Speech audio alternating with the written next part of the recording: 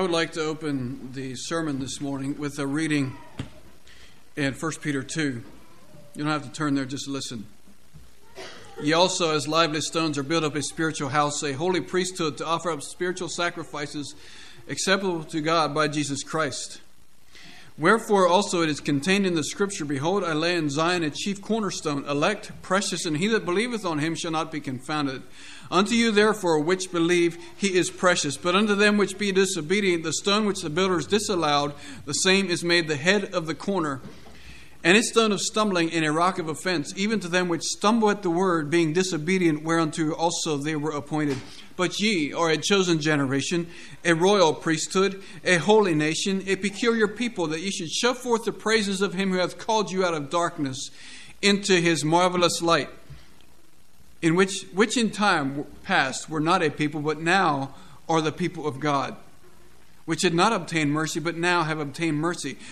Dearly beloved, I beseech you as strangers and pilgrims, abstain from fleshly lusts which war against the soul, having your conversation honest among the Gentiles, that whereas they speak evil against you, whereas they speak against you as evildoers, they may by your good works which they shall behold glorify God in the day of visitation. Submit yourselves therefore to every ordinance of man for the Lord's sake, whether it be to the king as supreme, or unto governors as unto them that are sent by him for the punishment of evildoers, and for the praise of them that do well. So that kind of outlines perhaps what I'd like to think about this morning is the church being a chosen people, but yet we are living in the world and we're relating to those who are set over us in government. And the instruction here is to submit ourselves to every ordinance of man for the Lord's sake.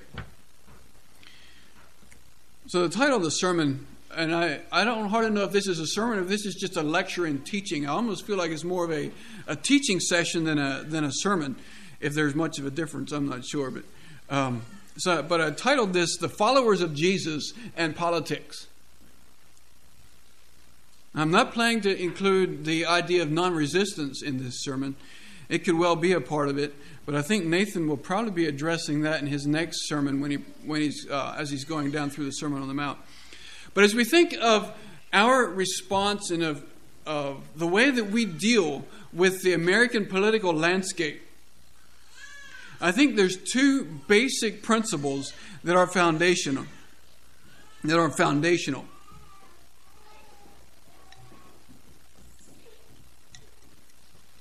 And the first is that we have to understand our situation with a New Testament ethic.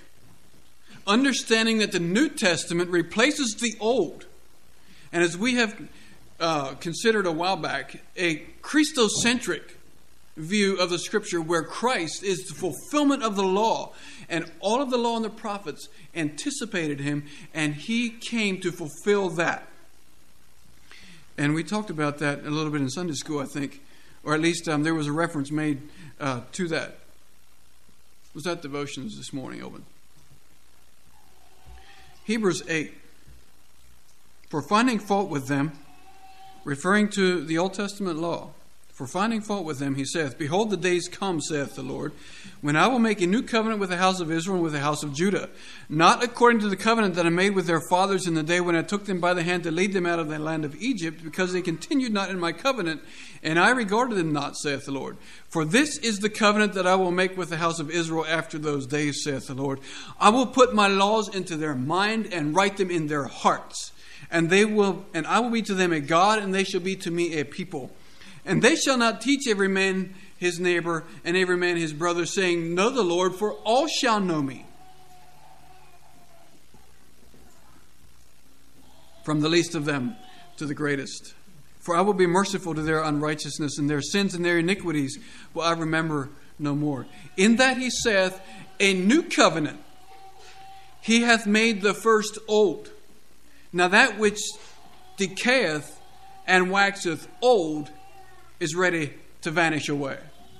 That's the Hebrew writer building a bridge between the Old Testament and the New Testament covenant. The Holy of Holies the Hebrew writer says, was for the time that was then present. But the New Testament is for the church. Romans 7 describes it as a remarried widow. She was once bound to a man who was her husband, but this husband has died, and she has remarried. So now in her remarried state, she is bound to her second husband. And Paul says that's how it is for the church. For the people of God, there was a husband who has died in the death of Christ, but is now remarried to the resurrected Christ. We are bound as a people of God. This royal priesthood, this holy nation, this peculiar called out people are now married to the resurrected Christ. We do not live under the old covenant, which was fulfilled and was buried with Christ. So that's the one principle that we have to have in place for us to understand how that we should relate to the political world around us. And second, it must be based on the principle of two kingdoms, the kingdom of Christ and the kingdom of this world. And we talked about that in Revelation, and I was so glad for that preface to the sermon. And we think about these famous words of Jesus, and they were quoted this morning already, that my kingdom is not of this world. If my kingdom were of this world, then would my servants fight, that I should not be delivered to the Jews. But now is my kingdom not from hence. These two kingdoms are to be kept entirely separate.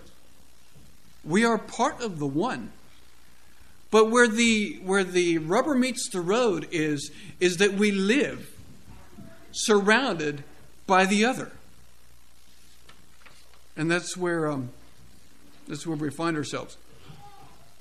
Now, we haven't thought about this. Turn to Revelation 17 and 18 a little bit. We haven't thought about this in our study of Sunday school, in our study in Sunday school of the book of Revelation a lot. But when we think of the Old Testament prophets and how they referred to the nation of Israel when she departed from God, was the term whore was used time and time again. They went a whoring after other gods. That's God's terminology for when His people turn away from Him. All right. And now we have this same idea here in Revelation 17, verse 1. A little bit into the verse. Come hither, I will show you the judgment of the great whore which sitteth upon many waters, with whom the kings of the earth have committed fornication, and the inhabitants of the earth have been made drunk with the wine of her fornication. Now I know we were thinking of the whore this morning as Babylon as being the world, but I would like to narrow it down a little bit and think of this whore here in Revelation as being the people of God who have departed from Him. I think the terminology bears to that when we think of how it was used in the Old Testament.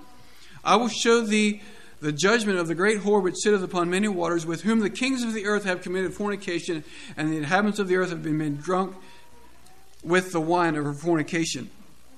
And then we have the same idea over in verse 3, one of the verses we studied this morning. For all nations have drunk of the wine of the wrath of her fornication, and the kings of the earth have committed fornication with her, and the merchants of the earth are waxed rich through the abundance of her delicacies. All right. What I think is happening here is that God is using graphic terms for what He thinks of when the church joins hands with the kings of this world. When the church joins hands with the state. It's an abomination to God, and it will be judged.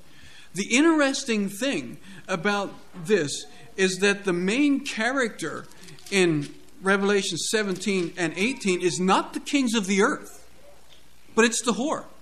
It's the fallen church. Her fall is depicted by her illicit relationship with the kings of the earth. And the call to the true church is to come out of her.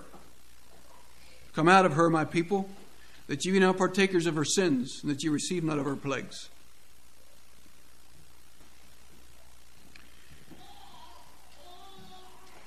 Second Corinthians 6. I think we thought about that passage in Sunday school too. I'd like to read you just a few verses there.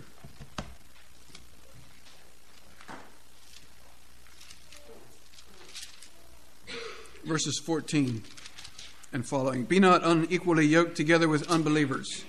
For what fellowship hath righteousness with unrighteousness? And what communion hath light with darkness? And what concord hath Christ with Belial? Or what part hath he that believeth with an infidel? And what agreement hath the temple of God with idols? For ye are the temple of the living God. As God hath said, I will dwell in them and walk in them, and I will be their God, and they shall be my people. Wherefore, come out from among them, and be ye separate, saith the Lord, and touch not the unclean thing, and I will receive you, and I will be a father unto you, and ye shall be my sons and daughters, saith the Almighty.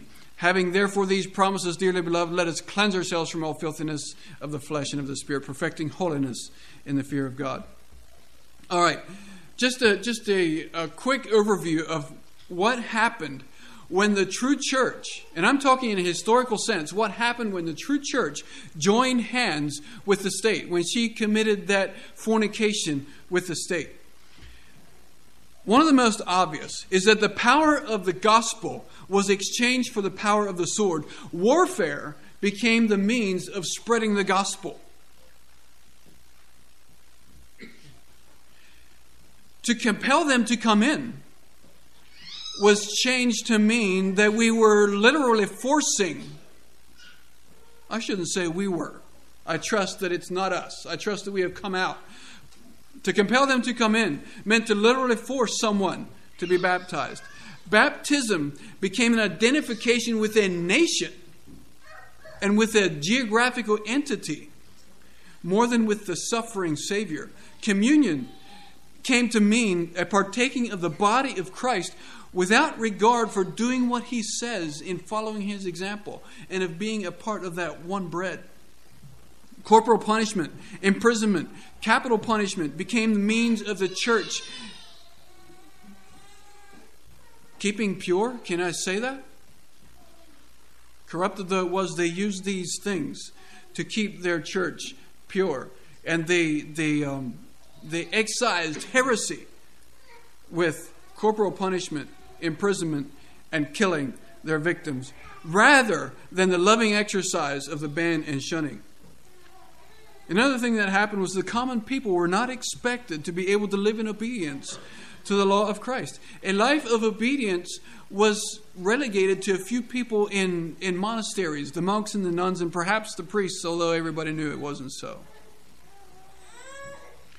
Now, I think it's widely recognized within Christian circles that the church fell at the time of Constantine. And that's not just within the free church. And what I mean by the free church is those who do not compel their members to come in. Those who believe in a voluntary baptism. Those who believe in voluntary church membership. We are not compelled by the force of the sword. I think it's widely recognized across Christianity that the fall of the church happened with Constantine.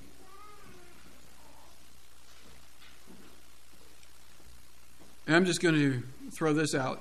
And I really think that is included in Revelation 17 and 18. All right, turn to Romans 13. Our responsibilities to the state.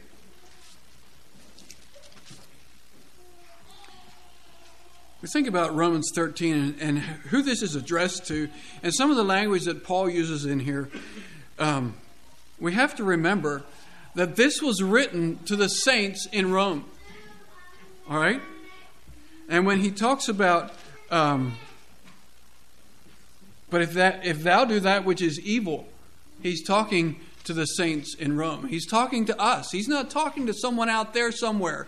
He's not talking to a thief, a crook, He's talking to the saints. All right, so let's remember that. Romans 13. Let's read the whole thing. Let every soul be subject unto the higher powers, for there is no power but of God. The powers that be are ordained of God. Whosoever therefore resisteth the power resisteth the ordinance of God, and they that resist shall receive to themselves damnation. For rulers are not a terror to good works, but to evil. Wilt thou then not be afraid of the power? Do that which is good, and thou shalt have praise of the same. For he is the minister of God to thee for good. But if thou do that which is evil, be afraid. For he beareth not the sword in vain. For he is the minister of God, a revenger to execute wrath upon him that doeth evil. Wherefore ye must needs be subject, not only for wrath, but also for conscience sake. For this cause pay ye tribute also, for they are God's ministers, attending continually upon this very thing. Render therefore to all their dues, tribute to whom tribute is due, custom to whom custom, fear to whom fear, honor to whom honor. Owe no man anything but to love one another. For he that loveth another hath fulfilled the law. For this, thou shalt not commit adultery, thou shalt not kill, thou shalt not steal, thou shalt not bear false witness, thou shalt not covet. And if there be any other commandment, it is briefly comprehended in this saying, namely, thou shalt love thy neighbor as thyself. Love worketh no ill to his neighbor, therefore love is the fulfilling of the law. And that knowing the time, that now it is high time to awake out of sleep. For now is our salvation nearer than when we believed. The night is far spent, the day is at hand. Let us therefore cast off the works of darkness, and let us put on the armor of light, and let us walk honestly as in the day, not in rioting and drunkenness, not in chambering and wantonness, not in strife and envying. But put ye on the Lord Jesus Christ, and make not provision for the flesh to fulfill the lusts thereof. Now that passage, fascinatingly enough, was written to the saints.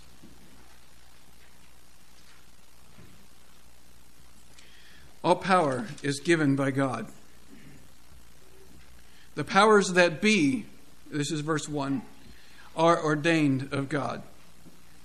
Jesus claims all power. All power is given unto me in heaven and earth. Go ye therefore and teach all nations, he says in Matthew 28. The powers that be are ordained of God. And he's referring to civil authority. And if we resist this power, we are resisting what God has ordained. He says, if we resist, we shall receive damnation, or we're going to receive judgment. So the idea here is that, do you not want to live in fear of your government? Do what is right and you will be commended by them. For rulers are not a terror to good works, but to the evil. Another fascinating thing about this is that the political landscape was in Rome. This was ancient Rome where Paul was talking about, and Paul himself lost his head to the Emperor Nero. But he is saying that we don't have to be afraid of the government, because the government was ordained of God to keep order. He is the servant of God. See, the necessity for the state, the necessity of the state is human sin. The reason that the state is ordained of God to keep order is because of human sin.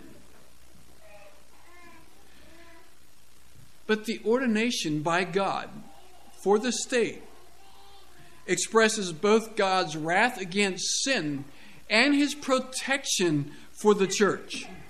His gracious love. It's an expression of God's love, because the state was ordained by God to protect and to order the lives of its citizens. And so we are called to obey our government. Wherefore, ye must needs be subject, not only for wrath, but also for conscience sake.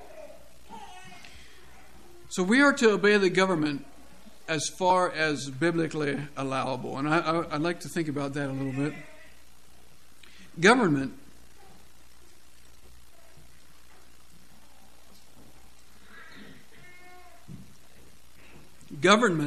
is not intrinsically wrong. Sometimes we get the feeling that anything that the government tells us is wrong to do because of where it's coming from.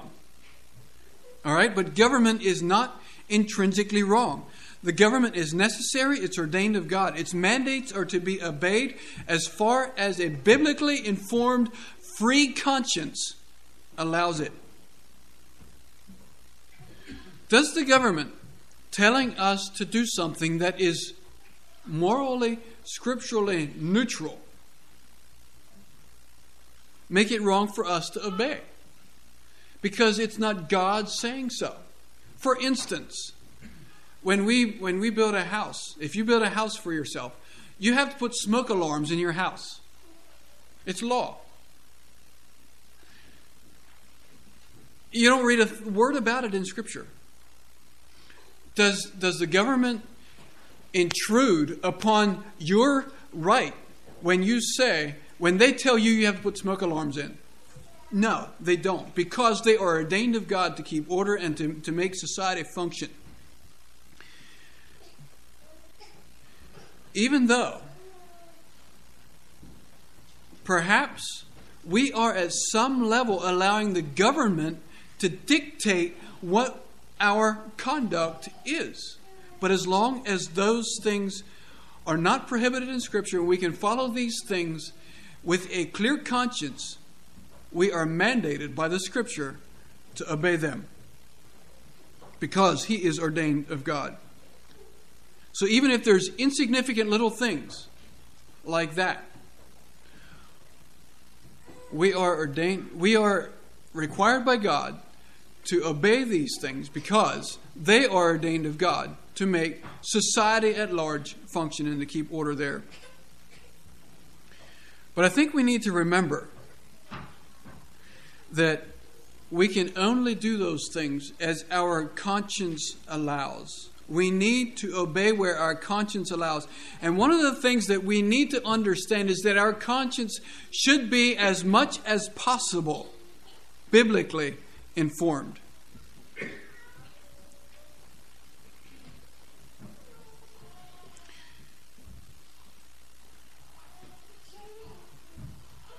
I believe we weaken our position when there are things that are biblically allowable. And I'm talking about when there is a matter of conscience that we would perhaps be called in front of government for. I think we would weaken our position by having so many things on our conscience that we have not done, that have not been biblically informed. And say, we can't do this. We can't put smoke alarms in because we have a conscience against it. We can't put an SMV emblem on the back of our carriage because our conscience doesn't allow it. Okay?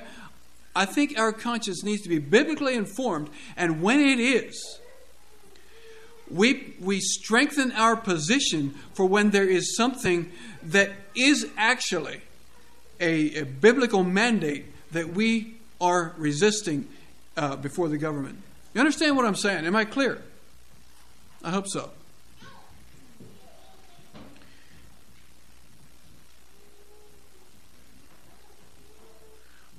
But we also need to recognize that Christ alone is the Lord of the conscience. Christ alone is Lord of the conscience. But I also would like to say with that we need to, as much as possible, have our conscience informed from a biblical perspective. Now, we have a lot of culture, a lot of group awareness, and a lot of history for the basis of how we apply the Scripture. And those things are very valuable, and we cannot do without those things. Now, I'd like to think about some practical or current issues. And this is where I am almost feeling that perhaps this is a teaching session rather than a sermon. A couple things that sometimes we do good to think about. Is or was America a Christian nation? I think we need to understand that from a New Testament perspective, there can be no such thing as a Christian nation. The concept of nationhood, the concept of civil government is biblical enough, but it is outside of the perfection of Christ. While God has ordained it and put it in place, it is distinctively non-Christian in its purpose and in its function. Let me define what I mean by the perfection of Christ. And that is what Jesus wants for his church. And I'm borrowing this from the Schleitheim Confession, Article 6. The sword is ordained of God outside the perfection of Christ. It punishes and puts to death the wicked and guards and protects the good. In the law, the sword was ordained for the punishment of the wicked and for their death, and the same sword is now ordained to be used by the worldly magistrates.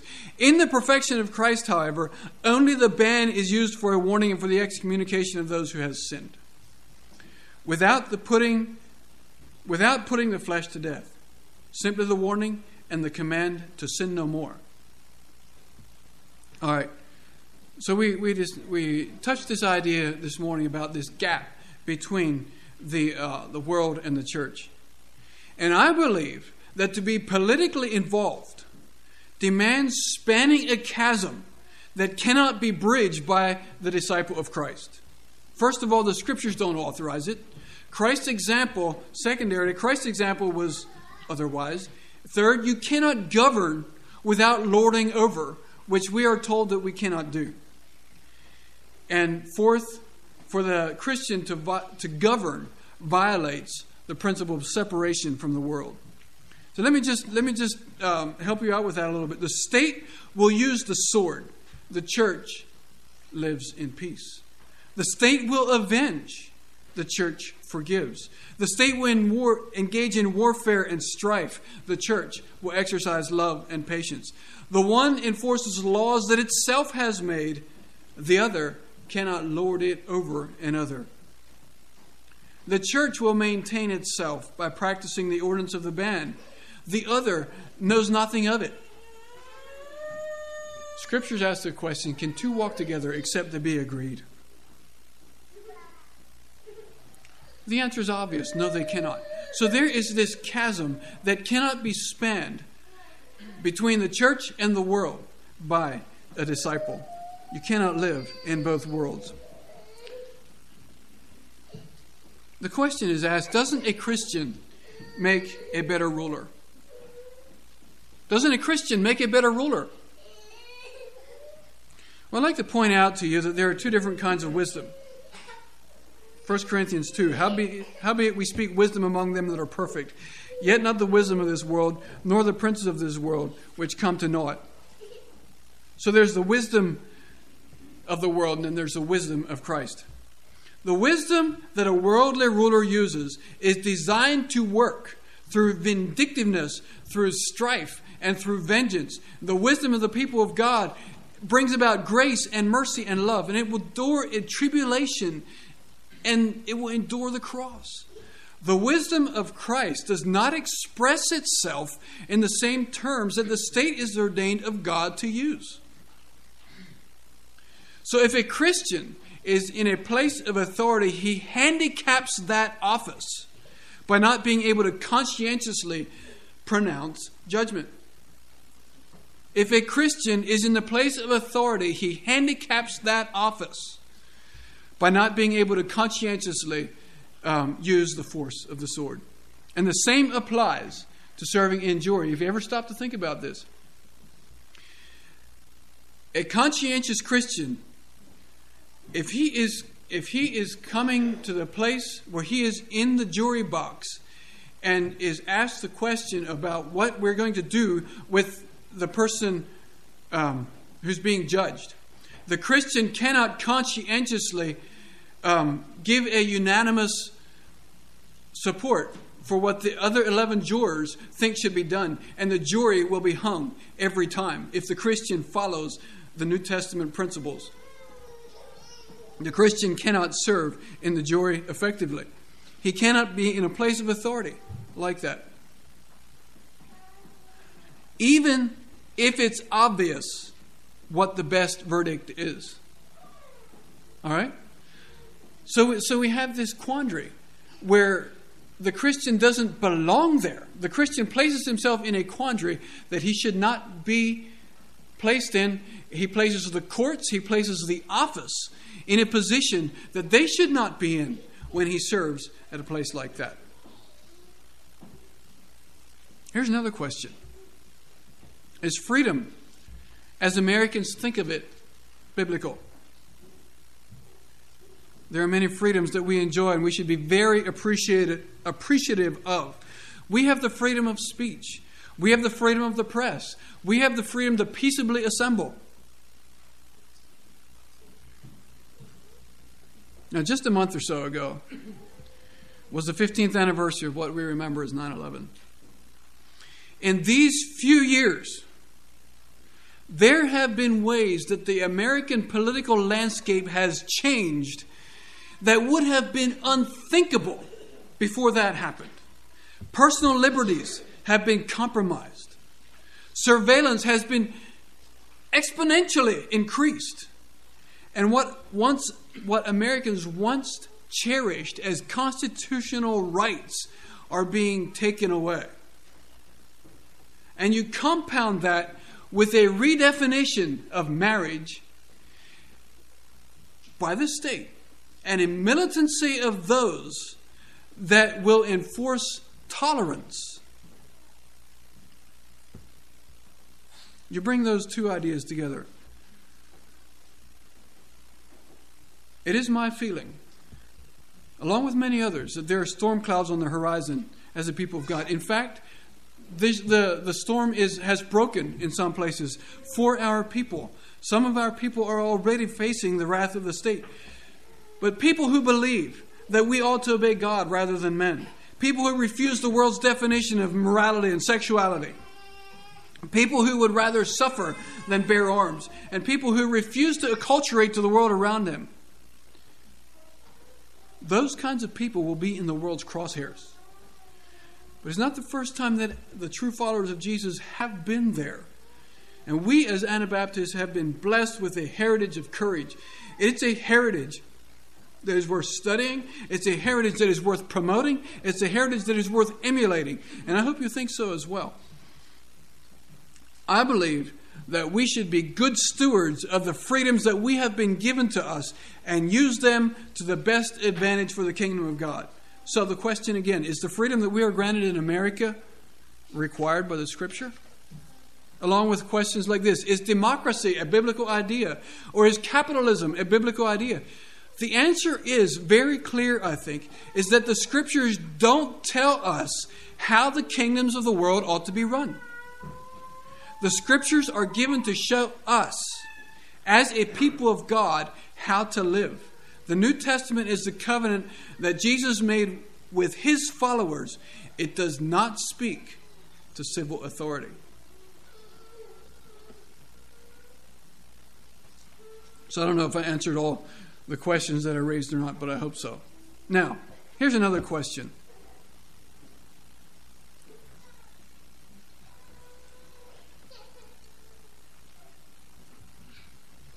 I think most of us would think of ourselves as socially conservative. What I mean by we are conservative, a conservative is traditional. That's the idea of conservative. Is traditional. We are socially conservative when we think of the culture around us. The question I have for you to think about is, do we as a socially conservative people have anything in common with a politically conservative party?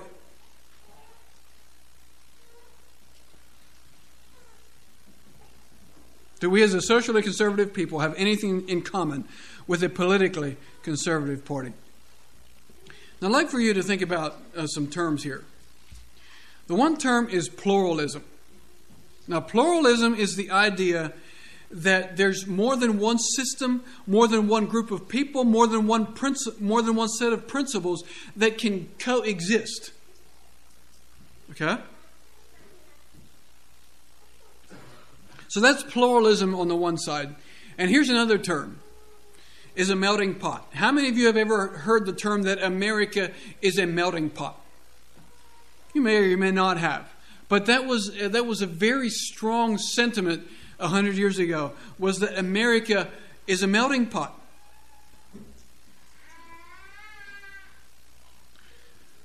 Another term for pluralism is multiculturalism. I think you can maybe understand that. Multi means many, and cultures means the way people do things. So America has a multicultural It's a multicultural place. It's a coexistence of different cultures. An example of multiculturalism has been given like this: would be a Korean man selling kosher tacos on the streets of San Francisco. Okay, so we have an Asian man selling Jewish food with a Mexican flavor to it on a city that's named after the Spanish.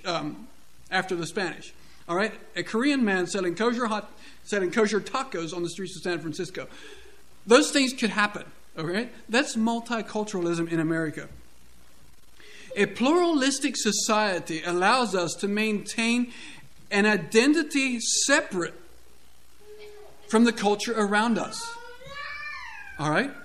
If it's a melting pot, if America is a melting pot, it will be hard for America to accept anyone who is different from them. Now, I'd like for you to think just a little bit about the Anabaptist influence on a pluralistic nation. And that's the case of Yoder versus State of Wisconsin, which is the case of an Amish man who was not sending his children to the public schools in Wisconsin, that went all the way to the Supreme Court of the United States. At the root of this man's convictions was the question of whether or not he was going to allow his children to be taught and influenced by the state school system.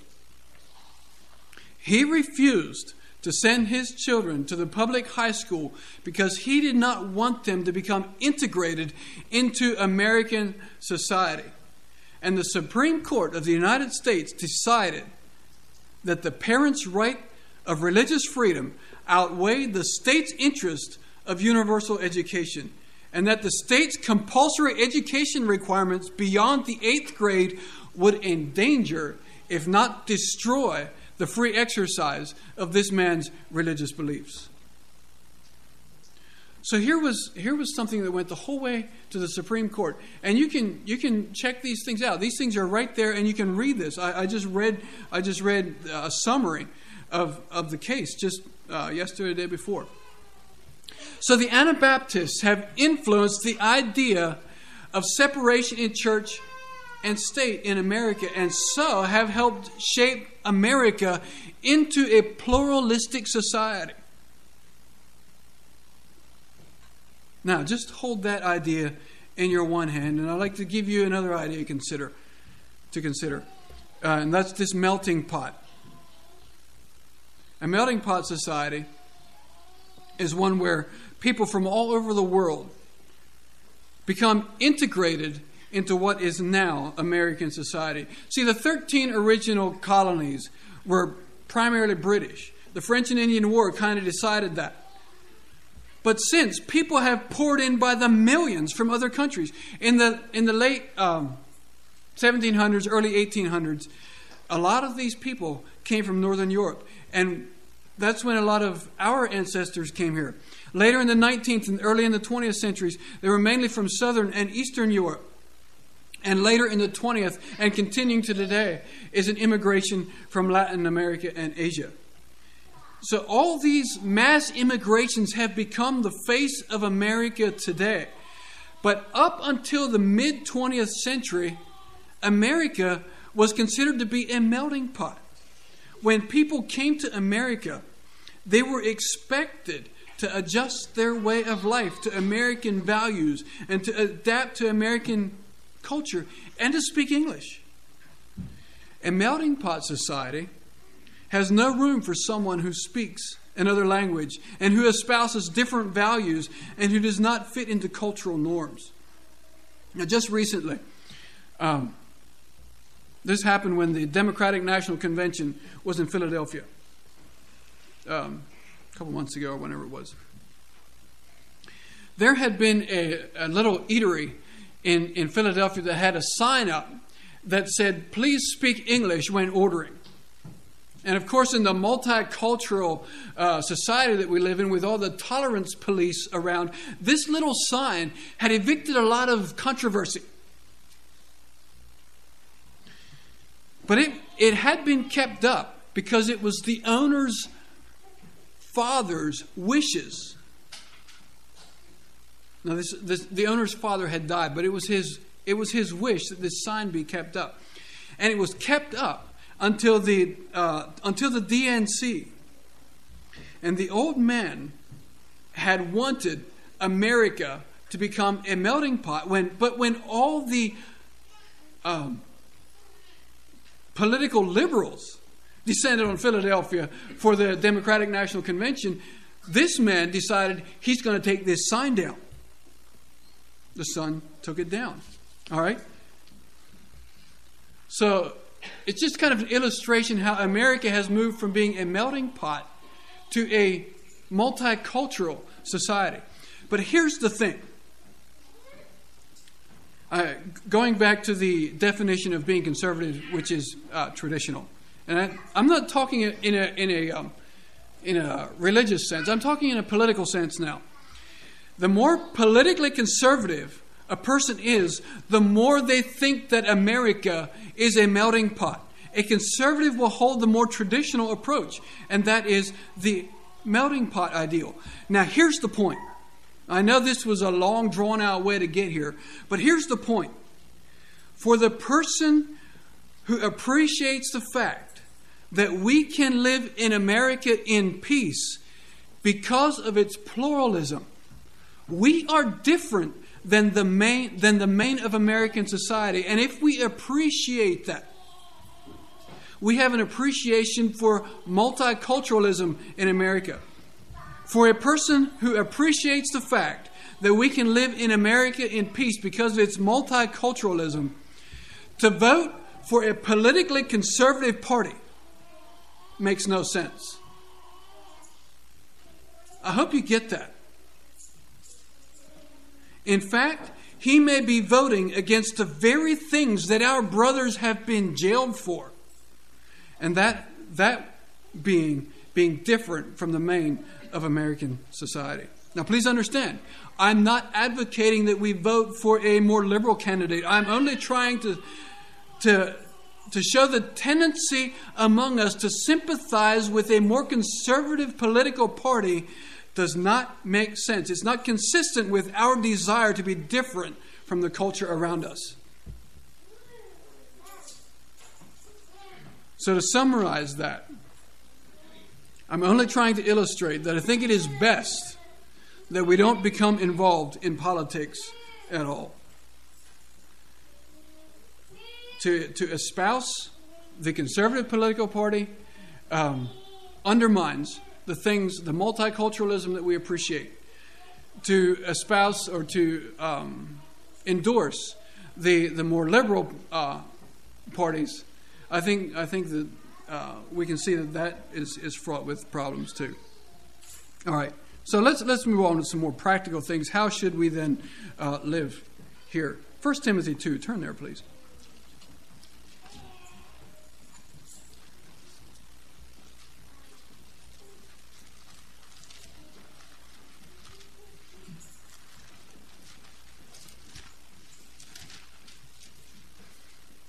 How do we relate to those in authority? 1 Timothy 2, 1-6. I exhort, therefore, that first of all, supplications, prayers, intercessions, and giving of thanks be made for all men, for kings, and for all that are in authority, that we may lead a quiet and peaceable life in all godliness and honesty. For this is good and acceptable in the sight of God our Savior, who will have all men to be saved and to come unto the knowledge of the truth. For there is one God and one mediator between God and men, the man Jesus Christ, who gave himself a ransom for all, to be testified in due time. All right, first of all, supplications, which is a prayer for a need. And then prayers, talks about a prayer in worship or a public prayer. And then intercessions is pleading with God on the behalf of someone. And then thanksgiving is expressing gratitude toward God. So this fourfold kind of prayer is what we are to be making for all men. And it says especially for the king and for the ones who are in authority. The reason that we pray for the king is so that we can continue to lead a quiet and peaceable life in all godliness and honesty. For this is good and acceptable in the sight of God our Savior. But the thing is that this is not an end in itself. The quiet and peaceable life is to provide an opportunity for us to spread the gospel. We need to be good stewards of the freedoms that God has given us, who will have all men to be saved and come to the knowledge of the truth. And then another practical thing. So first of all, we can pray for them. Another thing is paying taxes. Now, Jesus gives us some really unhandy words right here. If he wouldn't have given us these things, we would have saved ourselves a lot of money already in not paying taxes. I'm pretty sure that we would have developed conscience against paying taxes. But here's Jesus' words, and these are expensive words. Matthew 22:15 and on. Then went the Pharisees and took counsel how they might entangle him in his talk. And they sent out for him their disciples with the Herodians, saying, Master, we know that thou art true, and teachest the way of God in truth. Neither carest thou for any man, for thou regardest not the person of man. Tell us therefore, what thinkest thou? Is it lawful to give tribute unto Caesar or not? Jesus perceived their wickedness and said, Why tempt ye me, ye hypocrites? Show me the tribute money. And they brought him a penny. And he said unto them, Whose is this image and superscription? And they say unto him, Caesar's. Then saith he unto them, Render therefore unto Caesar the things which are Caesar's, and unto God the things that are God's. And when they heard these words, they marveled and left him and went their way. So, we are instructed very clearly by Christ himself, to pay taxes. And then Paul also in Romans 13, which we read already. For this cause pay ye tribute also, because they are God's ministers, attending continually upon this very thing. It's their responsibility, it's their God's servants to keep order. And it takes assets, it takes money to do this. And we are required by God, by the words of Christ, by the words of Paul, to pay taxes. So, it's in paying taxes that the one who is a citizen of another country is accepted at least to a certain measure. Even practically, it's good advice, but not to reduce Jesus' commands to practical advice. This is a command, and this is what we do. We pay taxes, all right? It's because of the ordination of God on them that they're required to keep order. Now, the question is raised, what if they are corrupt? And what if they are not keeping order? Well, it seems to me that we probably should anyway, because when we think of the corruption and the immorality that was rife in the Roman government of Paul's time, and he writes this, it seems to me that we should be able to follow these instructions in our context today. But yet, if we follow the apostolic example, it also seems right that we avail ourselves of the judicial provisions that are here, just as Paul did.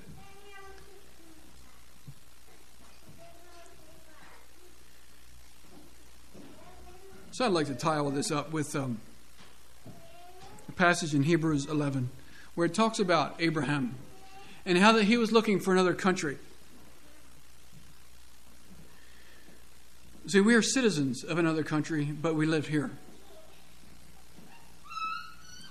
And so sometimes we need a little bit of instruction on how to manipulate in this context where we are. This is Abraham's example. These all died in faith, not having received the promises, but having seen them afar off, and were persuaded of them, and embraced them, and confessed that they were strangers and pilgrims on the earth. For they that say such things declare plainly that they seek a country. And truly, if they had been mindful of that country from whence they came out, they might have had opportunity to have returned. But now they desire a country, a better country, that is, an heavenly. Wherefore God is not ashamed to be called their God, for he hath prepared for them a city. So besides all the practical implications that I talked to you about, there is a better country that we're looking for, and we cannot afford to tie ourselves down to this, the kingdom of this world. Let's kneel for prayer.